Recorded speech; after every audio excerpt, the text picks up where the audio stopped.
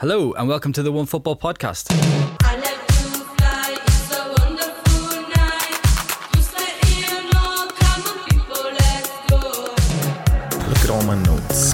Oh wow, that's a lot of research there, mate. Could have written that on the back of a fag pack. Benson and Hedges at the bottom. They're going to get a call up.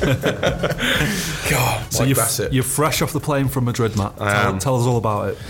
Oh boy, it's a great trip.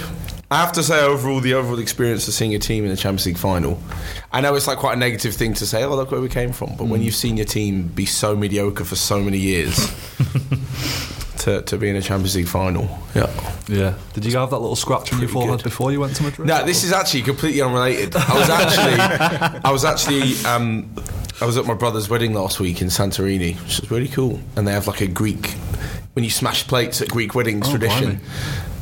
And someone threw one, and it just missed the floor and hit me square in the head. Blimey. Yeah. Was it like bleeding or? Yeah. It's like a massive scar. So I went to Madrid, and everyone was like, "Oh, this fan's well hard. He's had some scraps already. The game hasn't even started."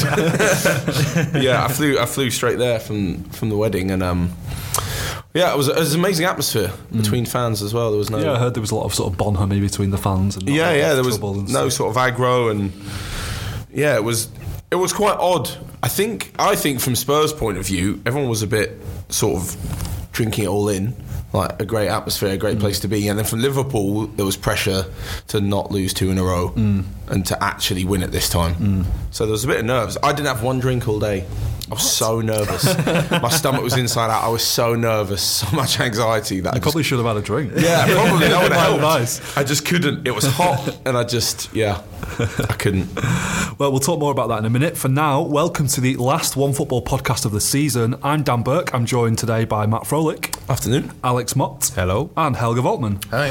So Liverpool are the champions of Europe and Chelsea are the champions of Europa. What is Europa? I realised while writing this down yesterday, what the hell is Europa? It's a good question. It's the German word for Europe.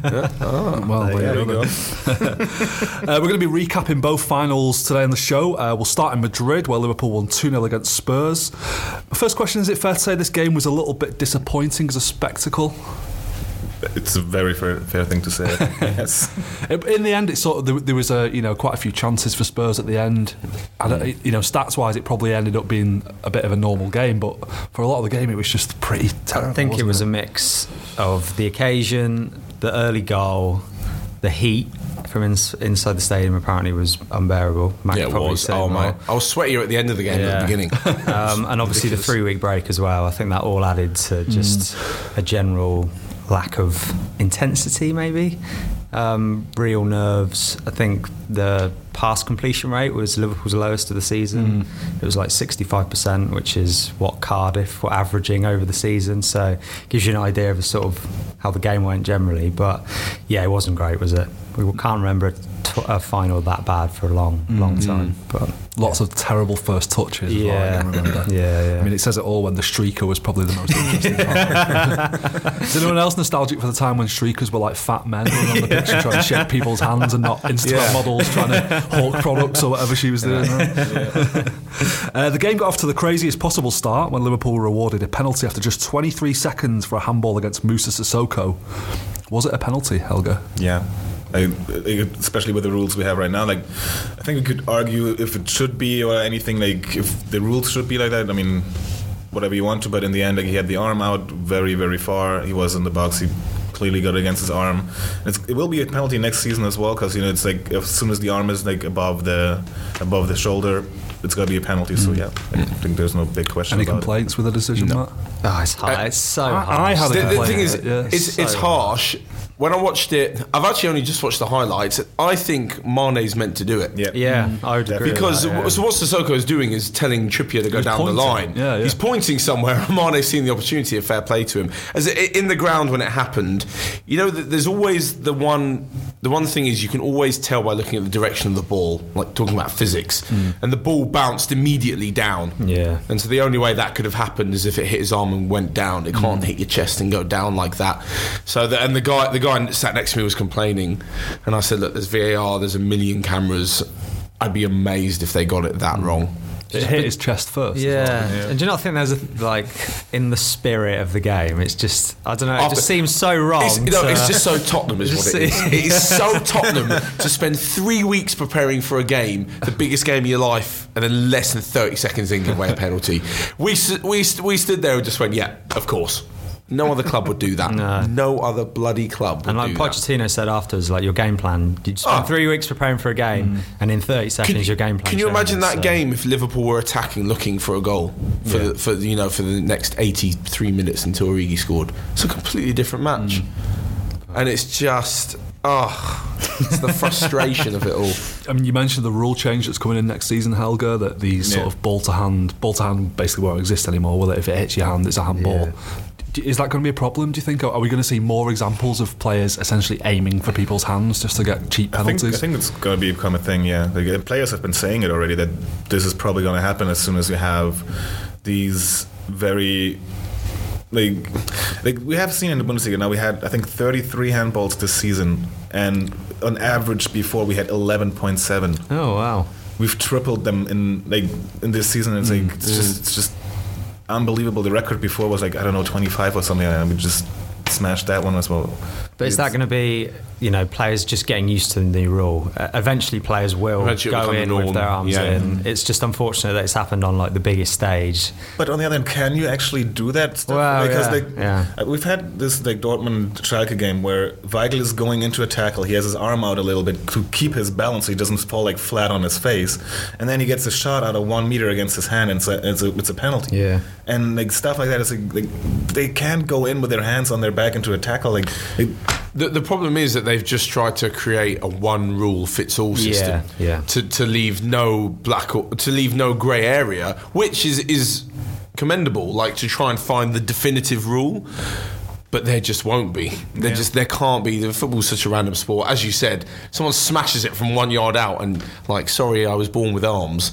There's nothing you can do. But then if it doesn't get given, so if Sissoko's wasn't given, Liverpool had a right to feel aggrieved. And if it was the other way round, Tottenham fans would have been screaming for a penalty as well. As the rules are right now, it was a clear penalty. It's not this was a big debate there. It's just, you could argue if it should be, or if the rules should be that way, but it's annoying because he's doing something that's completely unrelated to a footballing action. He's not making a tackle, he's just telling someone else to go. The foul was pointing, wasn't it? He's not trying to also. Sorry for communicating. Also, I think the rule was back in the day that you should, if you it was meant to be that you don't pick up the ball and run with it, or you just be like a goalkeeper and it was the basic. It had to be proper intent. And by now it's just if your arm is out a little bit, it's not. The problem is you're effectively interfering with play with a part of your body that shouldn't. So. It's just such a if you do it by accident. I've always said with VAR, it's a shame. When it goes for you, you love it. When it doesn't, you don't. But it's football. Yeah, well, I think Liverpool probably edged the game overall, but there was times when I thought they really looked like they were there for the taking, and were you sort of a bit frustrated that Spurs didn't go for the This was it. At the end of the game, I wasn't angry. I was crying, but I wasn't angry. I was just frustrated because, and I spoke to a lot of Liverpool fans afterwards, it was one of their worst performances of the season. Oh yeah, without that. They were so poor that you were like, this is the one chance. You've got to a Champions League final and your opponent, who has been brilliant, wasn't very good. And I thought Spurs had, you see the possession stats, far more of the ball, dominated the game without doing anything. Spurs dominated and then just didn't push in or inject anything into the attack. Kane was far from fit, looked very poor, and it was more frustration because typical Tottenham in the last, since I've been watching the last 2 decades, would have crumbled. One goal in the first minute would have been 4-0 by half time. Or Spurs have always been known for having a soft underbelly, but to go and actually stand up and be counted in the biggest game in the club's history and not actually falter. It was frustrating. It took them 80 minutes to a shot on goal, didn't it? And then it took them 80 minutes. That was the main issue. And then they had 8 in the final 10 minutes. Yeah. Why would you pepper the keeper after 80 minutes? Alisson, I saw a stat that it was the most saves made by a goalkeeper in the Champions League final. It all came so late in the game. I will say though, he made that fantastic save from Eriksen's free kick. Son had 2 efforts. Lucas Moura had a good effort as well. But and the rest of them I thought weren't good efforts. Pot shots, weren't they? Yeah, that was the problem. And Alisson wasn't. As I say, the free kick was fantastic, but he wasn't. overly sort of tested, but it does show a big difference. But honestly, I Keeper's never, crap one year, not the next. but I never had the feeling that Spurs were going to score. That was I the never issue. Had that. Like, they had the ball, but they were either like not precise enough in passing, or like not getting into the box at all. Or So, I thought Harry Winks was brilliant. Right, again, he moves the ball around, and it shows you just how good Pochettino thinks he is when he hasn't played in a few months, and he's straight back into the squad for the starting 11 for the Champions League final. He wasn't fit enough to last the 90. And then I looked back at the stats and realised that all of his passes were sideways or backwards. And then I was like, okay. It looked like from where I was sitting that he's dominating and he had a really good game, but it wasn't very incisive. And, you know, Kane can't take all the blame because he had nothing. Yeah. No a lot of people service. have criticised Pochettino's team selection. Did he get it wrong, do you think? No, Or- this is just stupid. He's damned if he does and damned if he doesn't. Look, if the same thing happens without Kane in the starting lineup, right? You get called an idiot for not playing. You can't not play. There is not one team. You go through every single team in this position, right? Half fit Salah, of course you start him. Half fit Messi, of course you start him. But he should have taken Kane off earlier. Yeah, he should have taken him off. Agreed. He didn't take him off at all. No, he didn't. No, he should have taken him off at half. But like, you don't not start your club's best player in the biggest match of the season. You're stupid if you say that, because if it doesn't happen, or if a chance falls to Son or Ali and he scuffs it, you will sit there and go, "Oh, Kane would have bagged that." And like, don't get me wrong, Kane had a poor game. I'm not defending him, but Poch's either way, he was going to get called out. I would have dropped Ali. That would have been my thing. Ali hasn't. Actually, I was surprised that Lucas Moura wasn't playing. Like he scored 3 goals abroad, and then also, like, I imagine, like, if you sit there before the final and just go and tell your player who's brought you there, literally, by the way, you're not starting. Like, there must have been a really awkward conversation there. I would have liked to see more balance in the Spurs attack. I just thought if Son and Moura are out wide, it would have created real problems for them, instead of having Ali and Eriksen, and then Eriksen behind Kane and no Ali.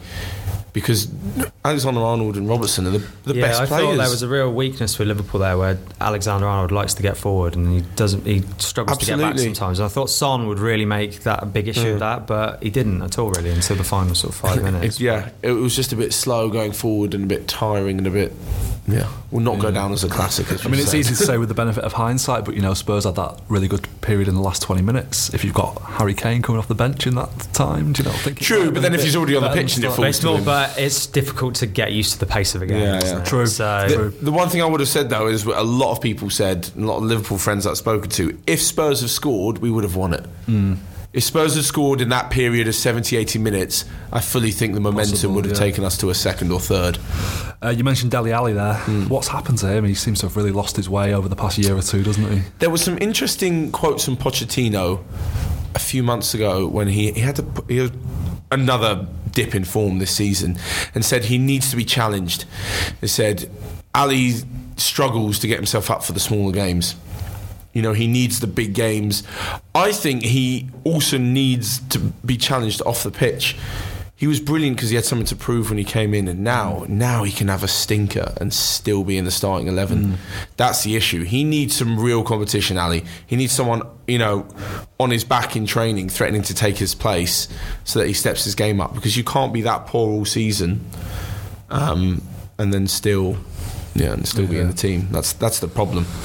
Yep, he needs a rocket up his backside, really, doesn't he? One man who perhaps did get a rocket up his backside last summer was Divock Origi, who apparently Liverpool were willing to allow to join Huddersfield on a season-long loan. He's now scored a vital goal in the Merseyside derby.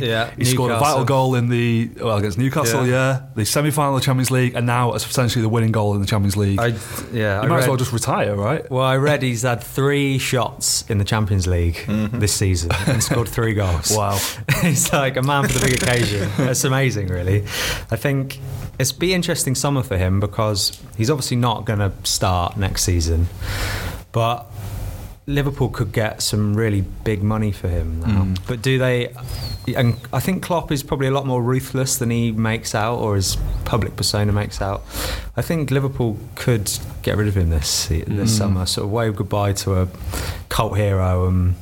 It's going to be an interesting summer, I think. Sort of up to him, isn't it, I guess, because Liverpool will probably be quite happy to keep him around as the sort of fourth striker, but does he want that? Does he want? And he's like 25. He's still quite young, isn't he? Yeah. So, and it was a great finish as well. So, it was, really good finish. That late on in the game, it was superb. Really good. Who else impressed you in a Liverpool shirt on the night? I mean, Van Dijk was quality, wasn't he? Van Dijk was class. That when Son tried to get round him late on, and he just sort of swatted him aside. Honestly, I thought he did it. Amazing. I thought Son was the guy to dribble past Van Dijk. He did it quicker, and then he just recovered. And then Alisson, I thought Alisson, he sort of the difference between this year and last year with Karius and goal was just absolutely unbelievable. And then both fullbacks as well, I thought played really, really well. Yeah. No one was sort of totally outstanding, but it was sort of a real like collective performance from Liverpool. Everyone sort of did their jobs, and that early goal sort of killed the game a little bit, and a little bit like Real Madrid have been over the past 3 years. They weren't brilliant, but they were better than their opponents, and it was sort of like, it was a really like mature champion. You could tell it doesn't matter if you don't play well in the final. No, does it really? as long as you are better than the other team, yeah. and you can tell that Liverpool had been to a final the previous year, sort of knew what it took. That was exactly it. And the sort of roles are reversed this year, where Spurs with the new teams, rabbit in the headlights a little bit, and I think this really does seem like the start of something for Liverpool. I think. I was watching the game with our colleague Phil Costa, and he said having Van Dijk in your team's like playing FIFA with a cheat code, especially that moment with Son, like you say. And you must have seen that stat this week that no opposition player has completed a dribble past him in any of his last 64 appearances in all competitions. Yeah, it's amazing. And you can sort of see why there's a call for him to get the Ballon d'Or. I think they have to give it to him because he's been amazing. Yeah, he has been. And it's sort of, and that is the sort of personification of Liverpool's brilliant transfer policy. You know, they waited 6 months, they paid top money, but they knew who they wanted, and he's sort of been the difference, really, hasn't he? So fair play to them. Yeah, that was a lovely moment with Jordan Henderson, his dad, at the end. I thought his dad had been suffering from throat cancer. I believe he's got the all clear now, but they had a really passionate hug at the end of the game. It felt like him lifting that trophy was a pretty big sort of fuck you to the people who've criticised him, me in particular. Yeah, he's had a lot of stick recently. Well, a lot of stick since he's joined Liverpool, really. I feel like for the first few years he was completely played out of position. I think he said that as himself. He was sort of played as a bit more of a deep line playmaker type destroyer role. He's been moved forward a little bit, sort of box to box now. He's really come into his own. It helps with having someone like Fabinho sort of behind him and Wijnaldum next to him. His deficiencies aren't quite so laid bare in that sense. And also, it must be really difficult being the Liverpool captain, having Steven Gerrard as the man that's come before you, to step up like he has done the second half of the season, and he's become like a real captain in a team full of leaders. He's like he's their true leader. Yeah. So, amazing for him. And that moment at the end was really, really lump in the throat stuff. Definitely. So, Matt, now the dust has settled, is there a sense of disappointment that Spurs didn't win the Champions League, or was it just, a huge... I mean, it was a huge achievement just to get to the final. It was a huge achievement to get there, and as I say, taking it on the match, just looking at the 90 minutes of football, it was disappointing not to win, whether that was a Premier League match, an FA Cup game, or a Champions League final. You're just disappointed not to win because they had the chance to win. Obviously it hurts, but... There was a sense of formality to it where Liverpool weren't going to lose 2 in a row, and they deserve something from this season, far more than Spurs did. So that's Spurs' 20th loss in all competitions this season. Exactly. Yeah. And I saw that, and their club record for that is 25 losses in a season, and they still made the next season's Champions League and this year's Champions League final. So it's been such a weird season. It's been, and you can only think that they can't lose that many next season, can they? So no, you wouldn't have thought so. Yeah. Obviously, they need to vastly improve in some areas of the squad. Obviously, Trippier and Eriksen might leave as well, so they do need new players in. But you can't think that they'll lose 20 again next season. So I don't know. It's been an odd one. I've rung Pochettino's praises all season. I think he's a great manager. I'll be interested to see what he does this summer. If he's not, he needs to be backed, and if he's not backed, I think he will walk. But where would he go? Well, that's it. Does he take a break and wait for the Man United job when that comes around in October? Probably. I don't know, but it'll just it'd be a very interesting summer, I think. Daniel Levy has to back him. The thing is, Spurs are at the break point exactly that Liverpool were last summer.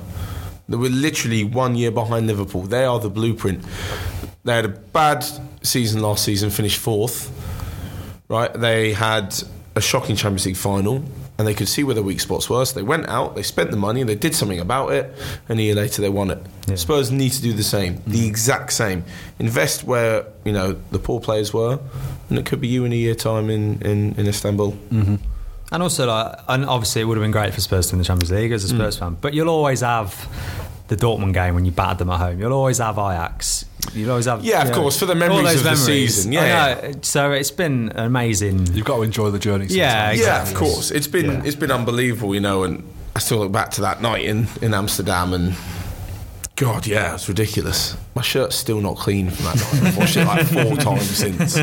It's disappointment as you would in losing any game, and obviously a bit more in the Champions League final, but yeah, still super proud. As I said, when they came over and clapped at the end and everyone started singing some Spurs songs, I was bawling my eyes out. My dad was hugging me, but I had no trophy to lift. How do Liverpool improve on this season then? Where do they need to strengthen, would you say? I think they probably need a 4th striker. I don't think... Yeah, like I said, Origi might leave. I don't think Sturridge is probably good enough anymore.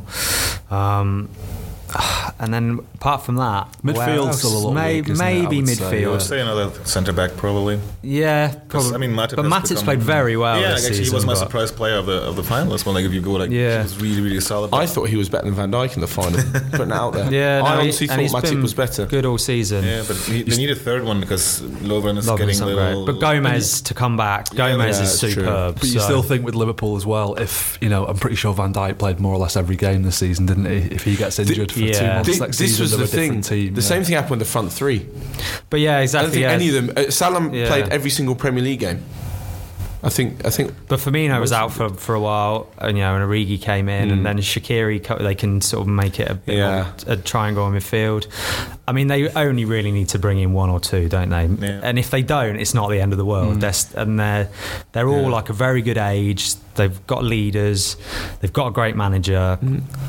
Next season, it's more like two transfers, like one in attack, one would just get like a 4th centre back. Then we have because they wouldn't start a season with only 3 really, really, really good centre backs. So it's the one place I think where they could. I think they we saw it during what game was it? The FA Cup against Wolves. Yeah, when they started with a kid and Fabinho in centre back. But I think with them it will depend on the who's out, as you said. If no one touches the squad, they'd probably be okay heading into next season. But as I say, if Sturridge leaves, if Origi leaves, if Shaqiri goes, Lovren maybe past it, then they may need 1 or 2. A bit more depth, don't they? Yeah. So the big question, I'll come to you first with this one, Helge. Does winning the Champions League officially make Liverpool the best team in Europe? I think they're one of the 2 best. Like if you look at the squads and the age, as Alex has said already, there's Manchester City and them that's right now at the top. I would say, like when you look at the players and the coaches and everything. I think next year is going to be like either one of those 2 or like a surprise kind of thing, or like someone who's. I mean, not saying that like Barcelona or anyone is bad, but they're having an aging squad by now. Like if you look at them, like Real Madrid has like so many players over 30. Barcelona has that. Juventus as well, but kind of like traditionally. But it's still there's that sentence about like if you look at those 2 teams, those are the ones that are clear favourites next year, and then would be surprised. I would say winning the Champions League doesn't make you the best team in Europe. No, as we've seen with Real Madrid over the previous 3 seasons. But I think Liverpool are the best team in Europe. Yeah, because if Spurs had won it, they're definitely not the best team in Europe.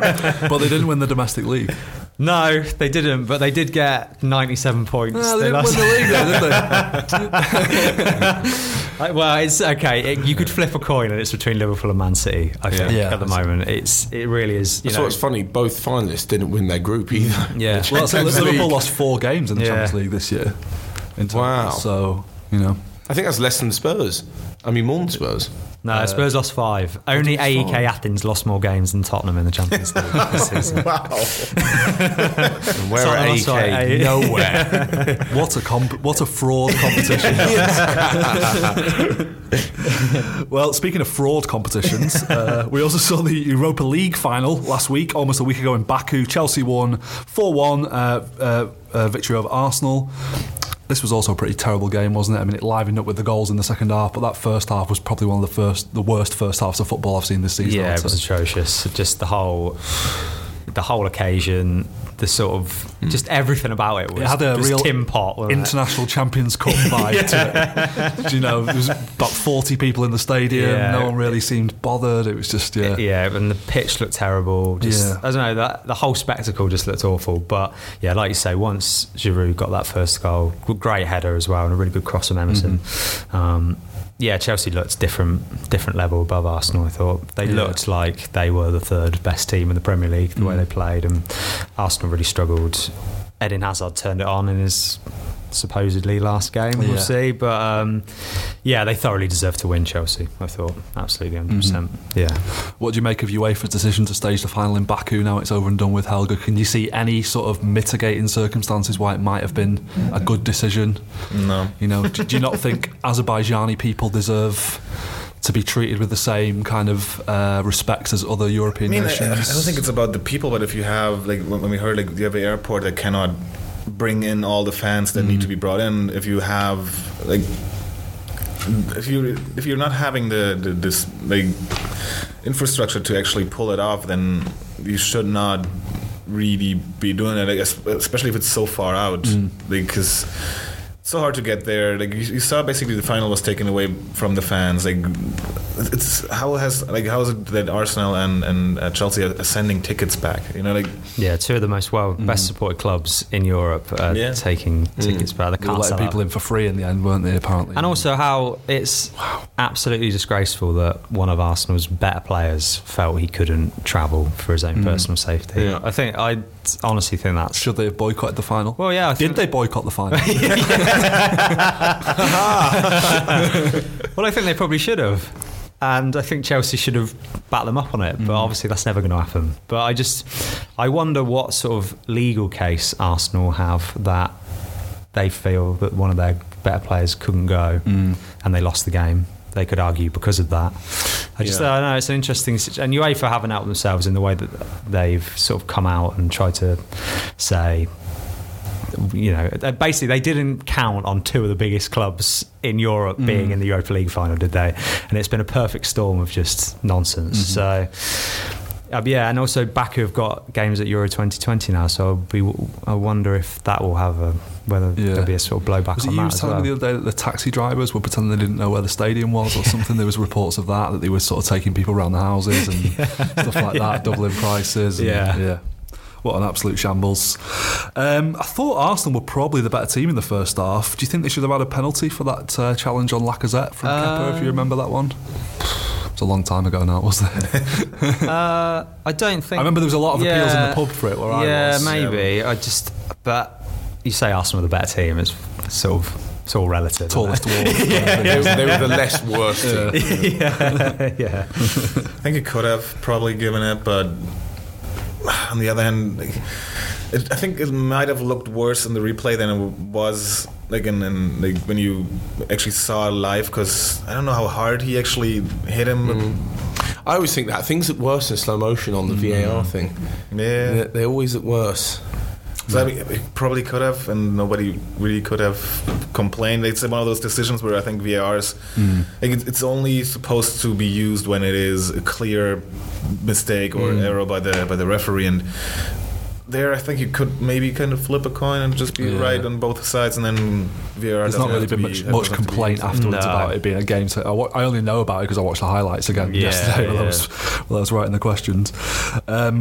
3 Chelsea goals in 22nd half minutes sort of killed the game dead. Where do you think it all fell apart for Arsenal? Is it just a case of them having a bit of a soft underbelly in these situations? I think so, yeah. And also I think Chelsea have probably the 3rd, 4th, maybe 5th best player in the world in Eden Hazard, who turned up, and Giroud I thought was superb up against Koscielny. That was a lovely goal, the 1-2 between Giroud and Hazard. Brilliant. And I think Chelsea's big players turned up, whereas Arsenal's didn't. I mean, did Mesut Ozil touch the ball in the 70 minutes he was on the pitch? I'm not sure he did, to be honest. So, and fair play to Sarri as well. You know, it's the way he was looking at his medal after the game. First medal of his career. Yeah, and he's had a sort of... The Chelsea fans have got on his back, and a lot of people have got on his back over the past year. But Champions League finish, a European medal, you can't really ask much more than that, can you? So, And a final as well. Yeah. There's a lot of talk that he's going to be the next Juventus manager. Reports initially saying that he's got an agreement with them now. If you were him, do you think you just absolutely. fuck this, I'm going home. 100%. I think, isn't it, in sort of personally for him, it's interesting with the whole Napoli sort of angle.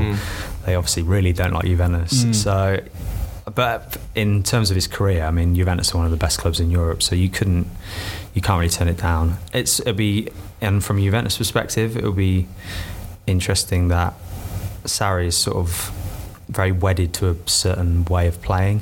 Juventus have been used to Allegri, who's very pragmatic and just plays to win games. So how that will work over the first few months of the season, I think that'll be very interesting. But then I guess he did it at Chelsea at the start. Came from Conte to Sarri. It was from one way of playing to the other, and that I think they win their first 12 games or something. It broke a record. So so I don't know. It's a great move for him, and why would you turn it down? Yeah, I mean, there's been this talk about Juventus going for Guardiola as well. I don't think that's going to happen this summer. But if you're not going to get Guardiola, they might have asked him, but just to see if maybe there's a chance. But he said it so many times by now. I'm not leaving. Stop asking me. I'm not leaving. It's been great for Juventus' share price, though, by all accounts, hasn't it? It has, all this speculation. But, if you're not going to get Guardiola, Sarri is probably the next best option available, isn't it? Yeah. I mean, unless Pochettino is available. But, I mean, and Sarri's proved himself in Italy. He's the one that ran Juventus closest the year before, last year. I think it's a great move for Sarri. So he's got to take it if he gets offered it. So let's say he does go. Who would you get to replace him, Matt? At Chelsea? Yeah. I think it looks like Max Allegri in the managerial roundabout. Really? But why would Allegri go there if you've got a transfer ban? Yeah, I think that as well. But I think it's a good chance for a coach to kind of prove their coaching worth, if you get what I mean, rather than just being seen as a money manager. Yeah. And Allegri wasn't necessarily that in Juventus. They're richer than every other Italian club. But if you take away Ronaldo, they're not known for crazy big signings. Yeah, they like a free, don't they? Yeah, they love a free transfer and a cheaper deal. And I guess it's the opportunity to work with some really big players. It would be a shame for the income manager when Hazard leaves. But you still got some great players to work with, some good young players, and I think on a financial basis as well. Once the transfer ban's lifted next summer, and from a manager's point of view, you're going to get paid loads anyway by Abramovich. Yeah. I think that, I agree. They should absolutely 100% go for Allegri. Yeah. I wonder whether he'll accept it, and I think they might end up getting Frank Lampard. And it'll be... The one thing is that you can go there with an excuse already. Yeah, if you can have a free hit. You can have a free season, and when Abramovich calls you into his office, you can say, transfer ban, not my fault. Yeah. But I don't know if that's being accepted by the club. You have a good excuse, even leaving it, and then be there's nothing I could do. Hazard left, and we couldn't buy any players. But on the other hand, if they are 5th or 6th, shortly before the end of the season, and they might still questions will be asked. Yes, but it'd be very difficult to get around from. Basically, you've got the ultimate sort of back up in your arsenal by saying, hey, I couldn't sign anybody. Yeah. And I'm sure they talk about that during the contract as well. But also there might be press being but Pochettino couldn't buy anybody. He managed to pull it off. It's not that he couldn't, he just didn't want anyone. He just couldn't find one that fits. Yeah. No, but he didn't sign anybody. When he improved the team, or he managed to get to Well, it is used as an excuse for our poor form in the league. But it's used as a saving grace for the final. But I don't know. I don't think he would. I think he just waits it out and goes for. The problem is, where else do you go? Worst thing, you just wait a year and then you take over with Chelsea when it didn't work out with a Lampard. Yeah, true. I think he would. Bit of chat in the press this morning about Javi Gracia going to Chelsea. Possibly, do you think that would be a good appointment? If you're going to go best of the rest, why don't they should go for Nuno? I think he was in the frame at one stage as well. I mean, I don't know. Javi Gracia's done well at Watford this year, but I don't know. Yeah. don't know. I'm trying to Seems think like of the last time someone bought up a manager like that from one of the lower teams in the league. Well, it's Apart Pochettino from probably from Pochettino. Southampton. But Yeah. David Moyes. But Pochettino was at Southampton for a couple of years, wasn't Yeah. he? So he'd at least, But again, in Spurs at that time were We're a different club to what far Chelsea from. are, yeah. But Moyes ruined it. And I can't think of any of the managers that would go in and rival Guardiola or the likes of the big managers in the league. Klopp. There's no Guardiola, Klopp or Pochettino in the rest of the division. No, Javi Gracia isn't. Yeah, that, he's not he's at not that a bad level. manager, Yeah, but he's no. not that.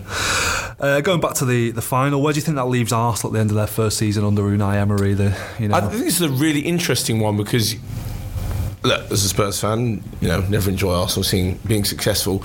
I feel like they lost ground at such an unfortunate time. Because they complained about Wenger just getting them top 4 every season. And now they got what they wanted, and now they're 5th. So you're always taking a massive step back. However, this is also because Spurs, despite being poor at the end of the season, have made huge strides in the last few years. Liverpool and City are miles away from anyone, not even in the same league, to be honest. So they're fighting for a 4th spot in what would have, in the Wenger years, been almost a given. They aren't used to so much competition, and Wenger struggled with it in the last few seasons. So I think it's quite a harsh run on them. They can still improve with some big signings. Well, the way Emery's come in and changed their mentality, especially away games against the big teams. I think they won 1 in 4 years in Wenger's last 4 seasons. But they've played really well against big clubs, bar Liverpool over Christmas. Yeah, of course, yeah. But they've done pretty well. But it was the games like Brighton at the end of the season, Palace, where they were just drawing stupid games, and they were dropping points, especially in a year where Chelsea would drop points, Tottenham dropped lost a lot of games towards the end of the season. It was those games where they have to get something. And you can see that Emery's a good manager, though. Yeah. All his titles prove it. And I think with more Emery players and signings, that'd be great. He's actually been quite bold, I think, by ridding the squad of some of the weaker mental players and some of the Wenger sort of hangovers. I think he's been strong. But the problem with not winning the Europa League is they're not in the Champions League. They're not going to have Champions League money anymore. So I read, I think it might have been in the Financial Times, that they're going to have 50 million transfer budget this summer. Really? Which is nothing, is it? Peanuts, isn't it? Yeah. But that's the problem when the team like United drops out the top 4. They can still throw around Champions League money. Yeah. That's the difference. And even though they finished 5th and United finished 6th, Arsenal still are the 6th most attractive team to join in the Premier League, But which causes an smart. issue. You just have to be smarter, don't you? And since the Mislintat. Mislintat left, they haven't got that sporting director to sort of look all over Europe and sort of see those Be clever smarter. buys. So it's going to be very, very interesting. Because the problem is, as soon as a big club comes in, straight away, Champions League football, I'll take it. This is the problem that Spurs had for years. I know about it. Especially with Chelsea, the amount of players that Spurs could have signed, and Chelsea just went, "Oh, thank you very much." I'm surprised that you're appraisal of Emery. Actually, I think he's been terrible. Yeah. I think maybe he deserves a bit more time, but he does. When they appoint, I thought they should have got Mikel Arteta last summer. Yeah. I thought start a project from scratch with someone brand new who's got new ideas to bring to the table. You know what you're going to get with Emery. You've watched him for Sevilla, you've watched him at PSG. He's an average coach, I think, and he's got average results this season. Maybe, I don't know, maybe you can judge him this time next year, but then if he doesn't get Champions League football again this time next year, you sort of... I don't know, I talked to Lewis about it. We were watching it together in a bar, and afterwards we talked, and to me I think he was probably a good appointment for the first year after Wenger, because he's someone who I think he gets out of the team what you can get out of it. Kind of, I compared him to Dieter Hecking in the Bundesliga. He'll always, if the team can be between 5th and 7th, he's going to get you somewhere there. But he's never going to be the one who's going to develop the team into then we're going to challenge for the first spot or for the championship or whatever. If the team is not there for it, he's not going to develop into that way.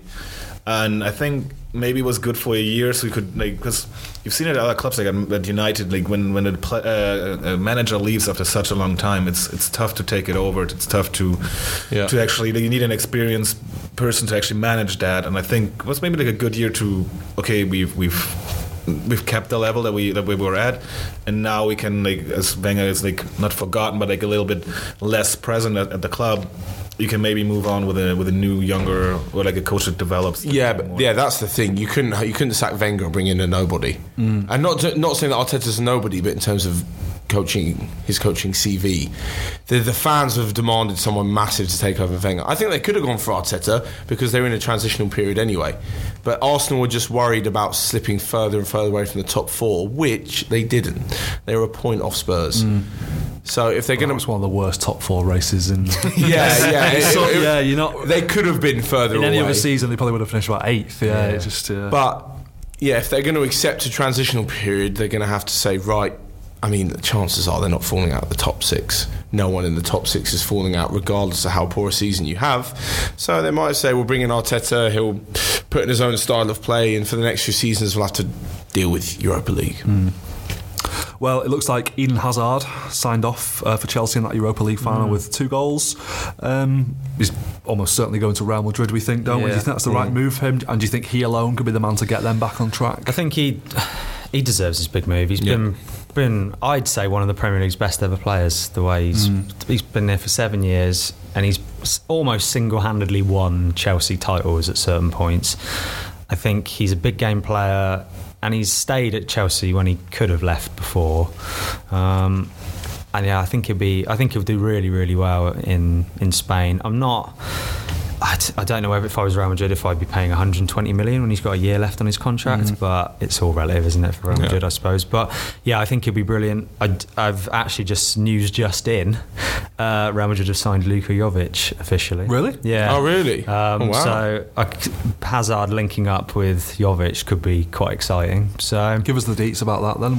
He's just signed on a 5-year contract. I think they paid his release clause, which is 60 million. So doesn't have a release clause. Does he not? No, but it was 60 million. It's about what was being talked about. Frankfurt had the release clause from Benfica to sign him in the loan deal. Yeah, I'm just reading it now. Yeah, it's a 5-year contract. So, I think that'd be really, really exciting to see Hazard and Jovic. I think because Hazard by himself isn't that Ronaldo figure. Not many people are.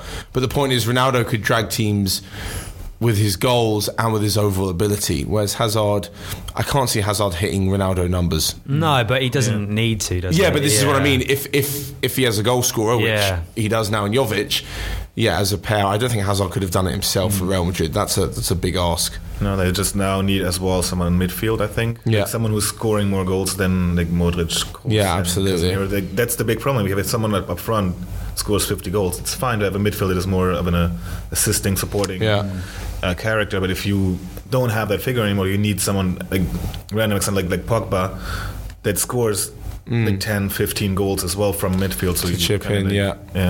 Well, I think between Hazard and Jovic, they should be aiming for 50 between them. Yes, exactly. Before you had Ronaldo and Benzema, maybe with like 10, 15. So you're still missing those 10, 15 goals. So that's the stuff. Replacing Ronaldo's not the easiest task. That's what I'm saying. Like there has to be more goals from midfield. Yeah, absolutely. That's the next.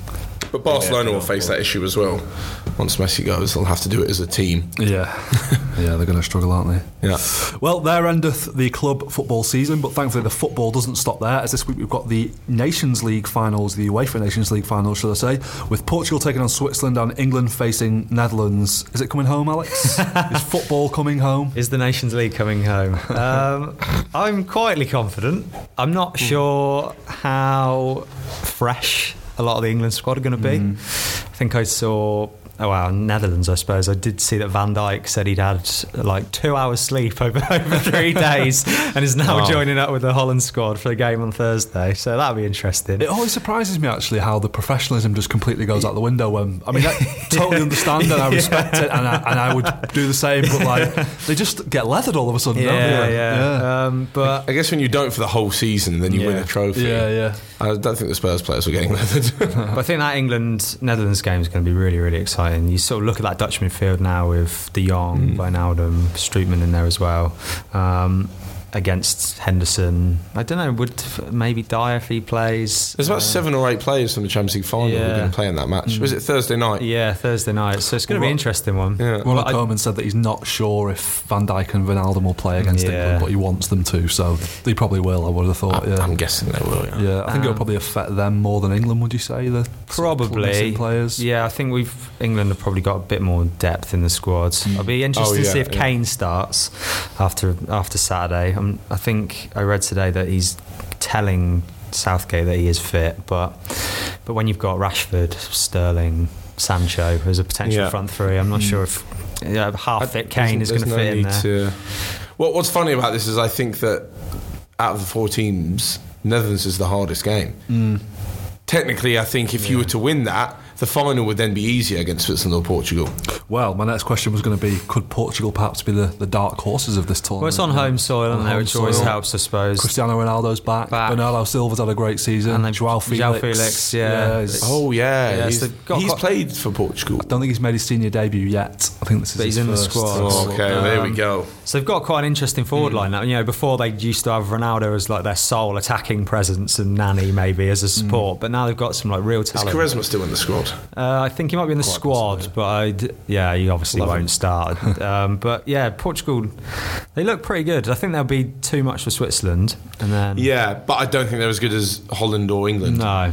So it should be interesting. It's a sort of good. Yeah, it's sort of a nice way to end the season. Yeah, I mean, there's a lot of it got a lot of criticism, the Nations League, earlier in the season, didn't it? But I think people have really warmed to it now. It's one of those though. If you're, especially a keyboard warrior fan, which people are. If England don't win it, it's you couldn't even win the UEFA Nations League, and if you do, it's calm down, it's only the UEFA Nations League. Kane was speaking about the other day, saying, he, and obviously for the whole team, those guys have got a chance to win a major trophy for England for the first time in 53 years.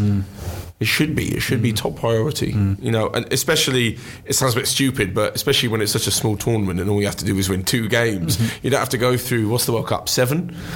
You don't have to go through a long season. You can have your hands on an international trophy within 2 matches. So you've every right to go for it and try your best. It's the community shield of international football, isn't it? Yeah, true. That is a 1-game trophy should not count. Or the UEFA Super Cup as well. Although technically that's the culmination of the previous season. That's right. Yeah. So the Chelsea Liverpool in August is the culmination one. We've also got a whole host of Euro 2020 qualifiers coming up this week. Germany play Belarus and Estonia, but Jogi Löw won't be there. Will he, Helge? Why is that? No, he won't.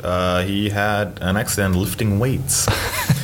It was actually quite a dumbbell on his foot, did he? Yeah, he had it he was lifting weights and then it fell on his chest, and then an artery was he was lifting weights and he had a sudden urge to scratch his arse. Well, he was in a hospital for 5 days, but he's out now. He's doing better. He just can't attend the games, so he's talking on the phone with the other coaches and instructing them on what he wants. Then the players he wants to play and all that. So in the end, nothing too grave, just more like a little scare. Do you reckon like Müller or Hummels have phoned up the other coaches pretending to be him? You need to recall Hummels. Actually, that's the thing. What I didn't understand about kicking out these players. Hummels has been great in the last half year. Now you could actually maybe even think about calling him back, and now he's just closed that door forever. Yeah, I think the problem is there's a lot of the media bias goes behind it. When everyone's saying kick Hummels out, the guy could have done absolutely everything, right? Win the double like he has at the end of the season, and people still wouldn't want them out. But we said that at the time. I remember being in the podcast with you at the time. We were like, "Why have they made this so final?" It's just like, just been just say you're out. By the way, you're not good enough right now. I'm just going to leave you out for a while, and then if you improve, I reckon he wanted to make a statement to say, "I'm thinking about the future." Because otherwise he would have looked like a dinosaur aging with the squad as well, and the DFB might have got rid of him altogether. Yeah, but Hummels is 30, 31. No, don't get me wrong. I'd still have him. Who was it? Him, Müller, and Boateng. Yeah, I'd still have them in the squad. You'd be stupid not to. No, Boateng is not in good shape right now. Every other team would take Hummels and Müller in their squad. Yeah, we have other players. Müller right now, they don't need to put him. But what if he scores 25 goals next year? Yeah. Why would you not call him up? Like if he's you don't good have to enough, draw a line under these things necessarily. It's very unnecessary to Yeah. just be like, no. But either way, like qualifiers. Woo, we're all very. Generally speaking, I mean, it's almost a year since Germany's disappointing World Cup last year. Are you feeling more optimistic about the national team, sort of future of the national team? We have some weird games. So like the ones against Netherlands were. Like the first half was really, really good, and then the second was really, really bad. Like we could have easily lost it if they wouldn't have scored in the last 15 minutes before the end, I think, or 5 even. I don't know. I think in general there's interesting players that are now getting a chance. I think an attack with Werner, Gnabry, and Sané. It's just. It's a fun thing to have there, like fast players, and also they're kind of going back to the way they played. I think at the World Cup 2010 more, where it's like, hey, let's defend, compact, and then we just try to go on the counter attack and just really overwhelm them with speed. Mm-hmm. They have the players for it. They have in Kroos, they have the one that can play the passes. They have interesting players up front.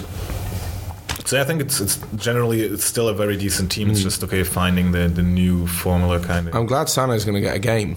Yeah.